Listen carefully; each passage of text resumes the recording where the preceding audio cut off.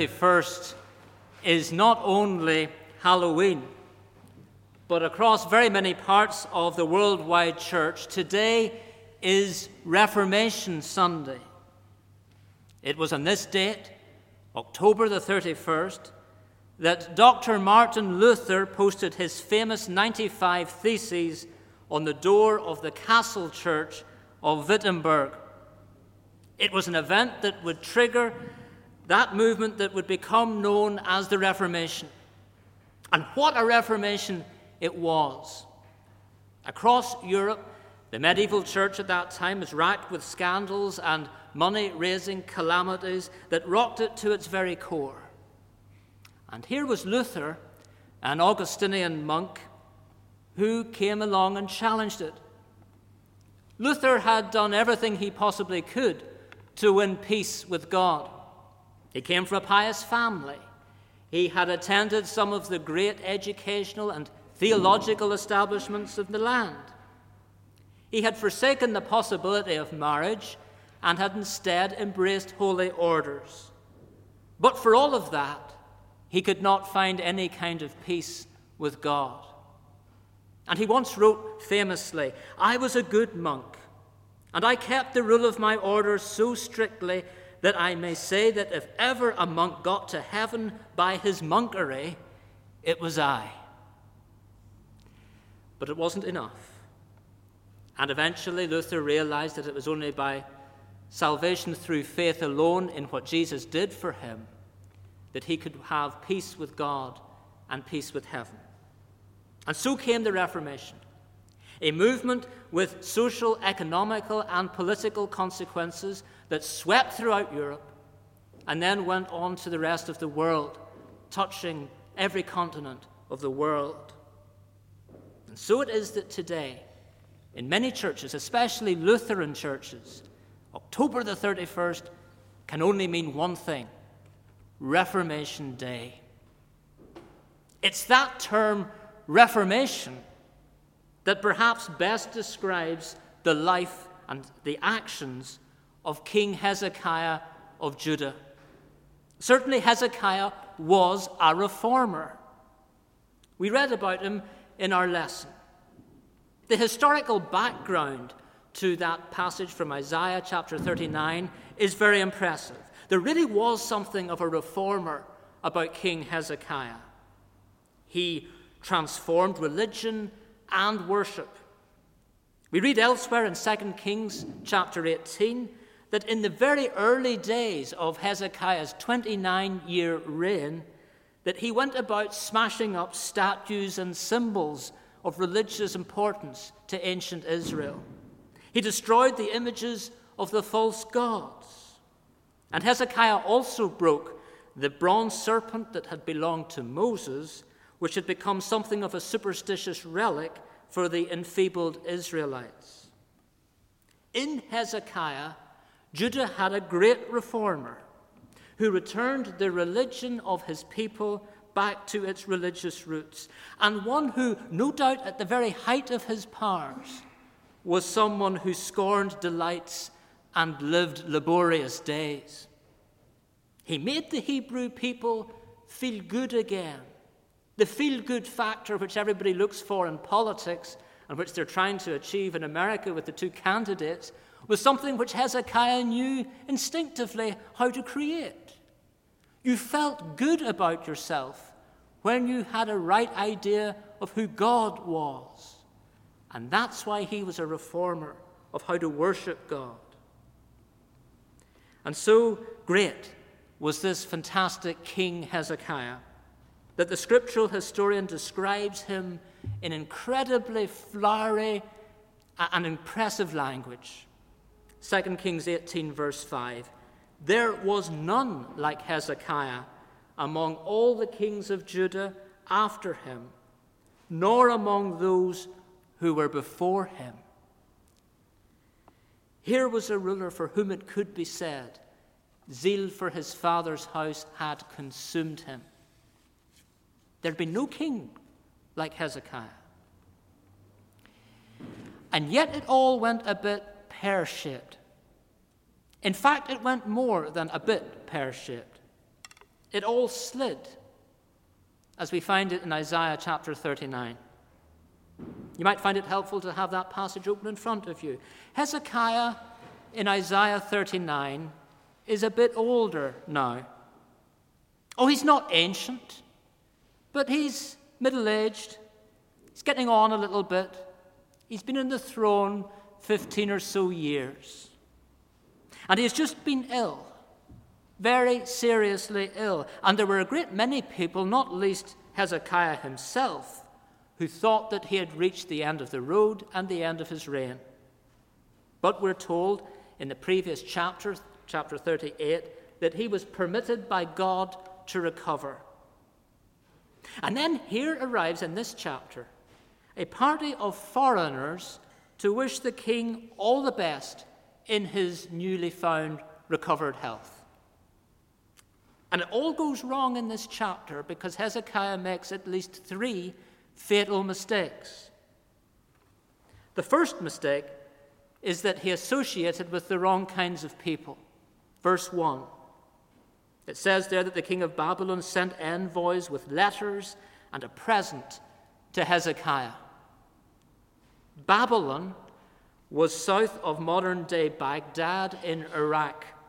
So these people had traveled many hundreds of miles across the desert to see King Hezekiah.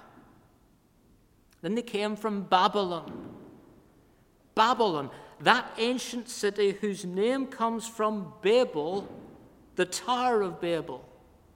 And even that name should have made Hezekiah suspicious, because as every Jewish boy at school would have known, the story from Genesis 10, if it was about anything, the story of Babel was about human pride and selfish ambition, trying to build a tower to God. Babel, Babylon.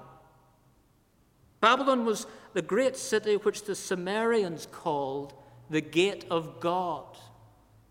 And they didn't mean the gate to Jehovah. No, the Babylonians believed their city was to do with another god, that it was founded by the god Marduk.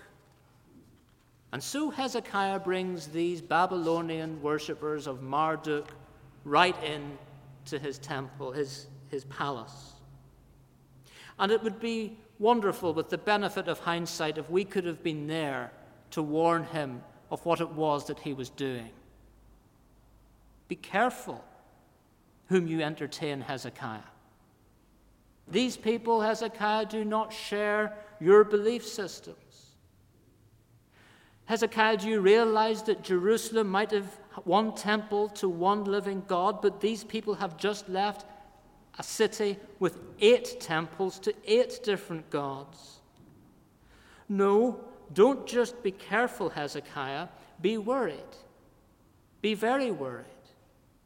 Beware, Hezekiah, of Babylonians bearing gifts. But we don't have the benefit of hindsight. These Babylonians were not the kinds of people who were just bringing bunches of grapes and glad you got ever so well again kind of cards to Hezekiah. I don't know if such cards existed then, but that was the kind of message which the kings back in Iraq and Babylon had sent with them. Glad you'd got well again. Here are a few presents. Live it up. Take it easy. Enjoy our little relationship. I don't actually think they were concerned about him at all. They were there to suss the place out. They were there to reconnoiter Judah. This was going to be either a place of potential conquest or possibly an ally in their plans, the Babylonian plans to take over the whole of the ancient Near East. And King Hezekiah, for all of his previous brilliance, no one was like him. No one has been like him. For his brilliance, he still falls for it. Oh yes, the ancient Greeks had to build a wooden horse to get into Troy.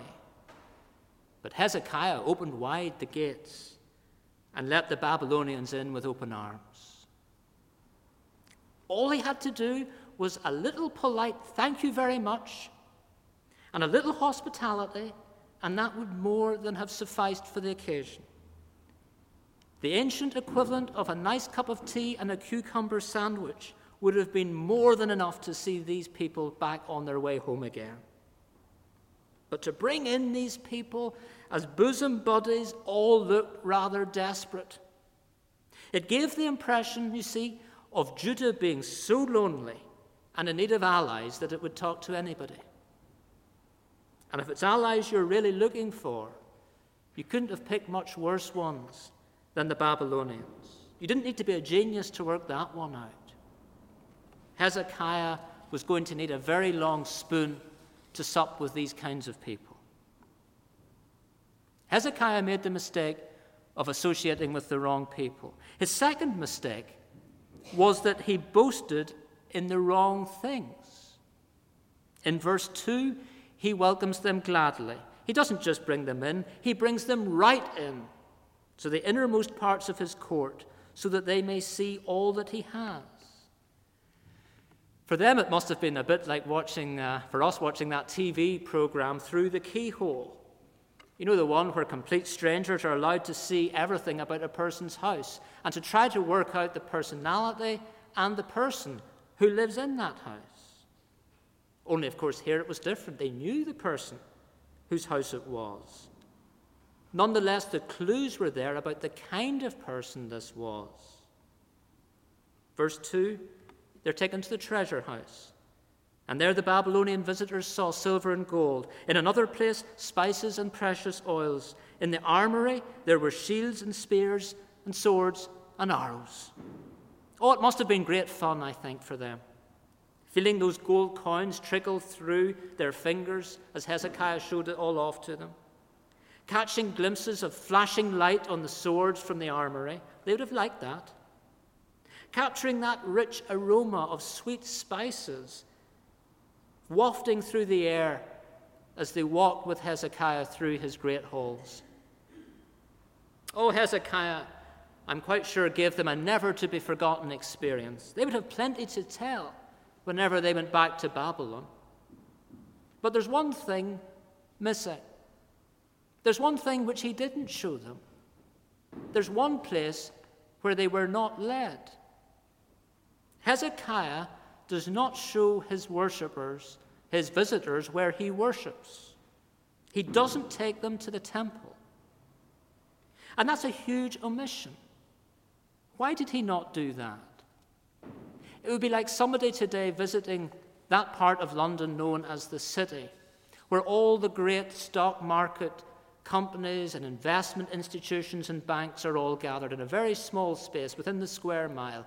It would be like taking someone to the City of London and ignoring St. Paul's Cathedral, a whopping great big thing right in the middle, and saying, well, we won't look at that. The temple was so important to the Jews, yet it is not featured in Hezekiah's guided tour. And so Hezekiah, in omitting that, chooses to forget the rather huge fact that it was Yahweh, the God of Israel, who had given them all this wealth in the first place.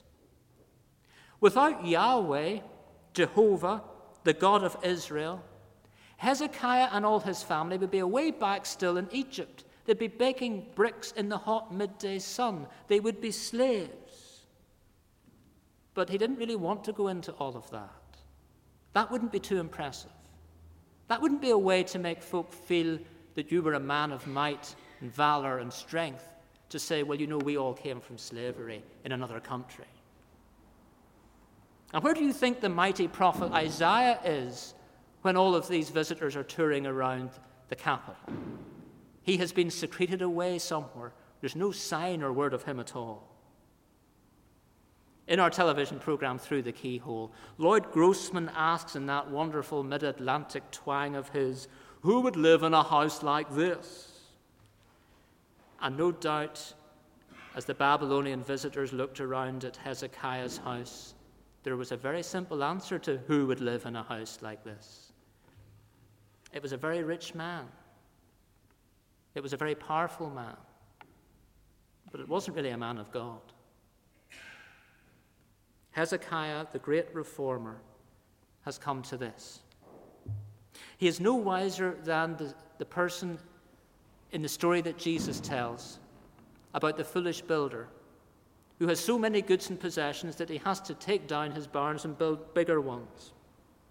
And in the story of Jesus, God says to that man, "You fool, this very night your soul will be required of you." And that was Jesus issuing a little spiritual health warning to the people of his time. It's a health warning that Hezekiah could have done with. And maybe we need to hear it too. Hezekiah boasted in the wrong things. If he had told his visitors about his God, then he would have impressed them with something that they would never have seen before. Stories of the Exodus, the walls of Jericho coming down, David slaying Goliath. These are the true riches of his kingdom. But he doesn't go there. Doesn't want to go there. Steer away from all of that. It's weird. It's religious. Might just give them a freaky idea of who I am, he maybe thought. There would be Jeremiah who would say hundreds of years later, "Let him who boasts, boast in the Lord." Hezekiah associated with the wrong people. He boasted in the wrong things. The third and perhaps the biggest mistake is that he reacted in the wrong way. Well, eventually Isaiah is let out of the closet or wherever it is that he has been hidden or has chosen to hide, and he comes and tells the king how it is. Somebody has to tell him how it is. He comes to the king and he tells him that these Babylonians, to whom he has just given a wonderful guided tour, will one day return and take all of his possessions and his heirlooms and his family and cart them back to Babylon. And it's a prophecy, of course, which we know would prove true. And the Babylonian captivity was one of the most anguishing, difficult, painful experiences of Israel. But when Hezekiah hears this, he responds in a most unpredictable and amazing way. He replies in a manner that is smug and downright selfish. He doesn't say, "No, I don't believe you, Isaiah. I don't think that's going to happen." He doesn't even say, "It's impossible. Nobody will take us into captivity. Look at all our armor and our wonderful army." No, he doesn't cast any doubt on the prophet's words. Instead, in verse 8, we read, "The word of the Lord which you have spoken is good." For, he thought, "there will be peace and security in my days." There will be peace and security in my days. Imagine if somebody came and told you that our country would be invaded, our children would be taken away, and our church would be destroyed. And all that we could say was, "Oh, well, as long as I see my day out of it." And that's what Hezekiah says. There will be peace and security in my days. It's probably the worst kind of response to God's word that there could ever be. It's the "so what, so long as I'm all right, Jack" kind of response. And I think that that's every preacher's worst nightmare. I mean, if you're going to attack the preacher, come out and say, "I can't stand a word of what you're on about. It's the biggest load of rubbish." But when somebody else has a sort of a "I'm all right, Jack" response, it's devastating. It's a big lesson for all of us. Because if you're like me, you will find it easy to listen to a message in church on a Sunday, recognize its truth, know that in that word there is a word from God Almighty. You can do that. I can do that. But then can't we also go out into our lives and just behave as if everything is exactly the same and that there was no word from God?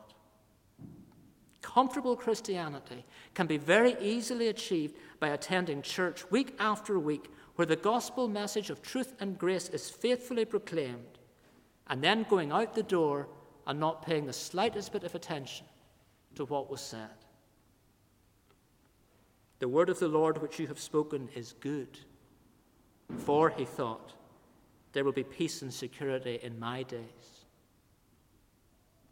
Hezekiah's three mistakes. He associated with the wrong kinds of people. He boasted in the wrong things. And he reacted to God's word in the wrong way. Now hang on a minute. Because I said to you at the beginning that he was a good king. You'd hardly believe that looking at this. The words I quoted earlier from 2 Kings said that he was the best king. And so he was. But he wasn't always good. Before we close the book, there's a question which is so obvious that we nearly don't need to ask it, but we'll ask it anyway. What went wrong with Hezekiah?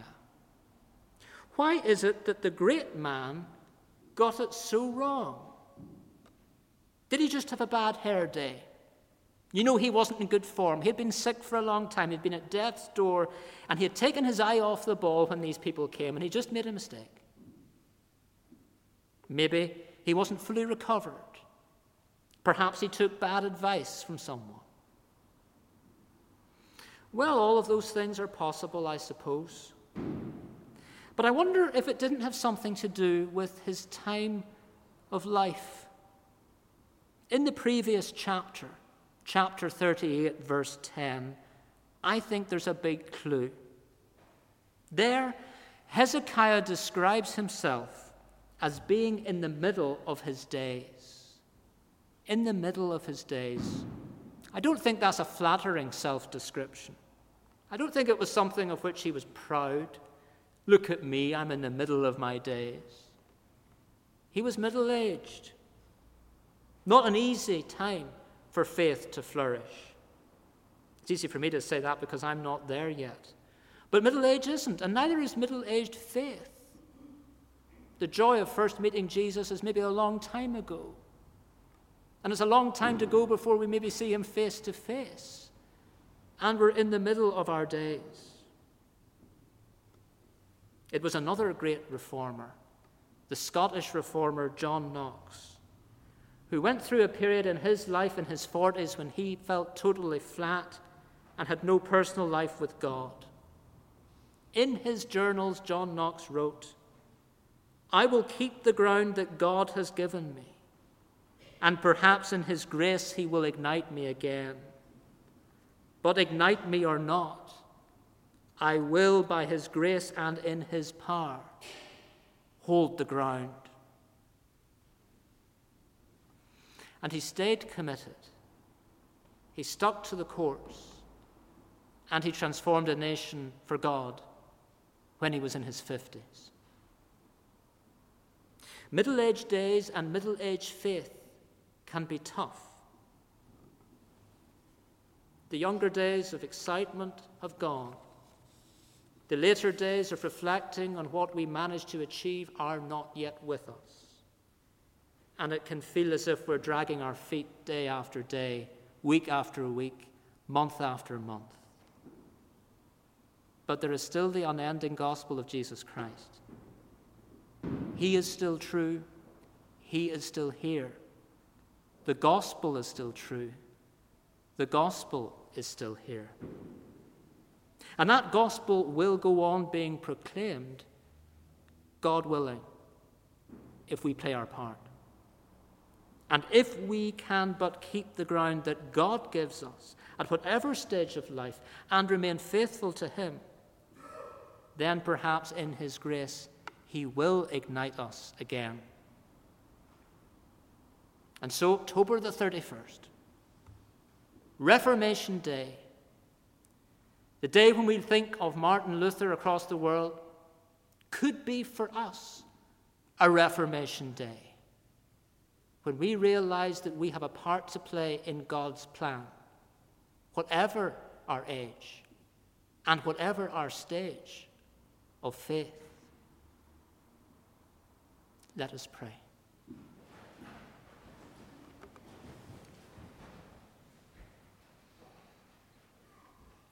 Heavenly Father, we thank and praise you for your word of truth to us. Forgive us if we associate with the wrong people, boast in the wrong things, respond to you in the wrong ways. May we reply to you faithfully and actively. By your Spirit, we pray that you will help us to live by faith all our days, so that we would be your loving revolutionaries, your reformers in this time and place. Men and women who live out and out for you. For we ask it in the name of Christ. Amen.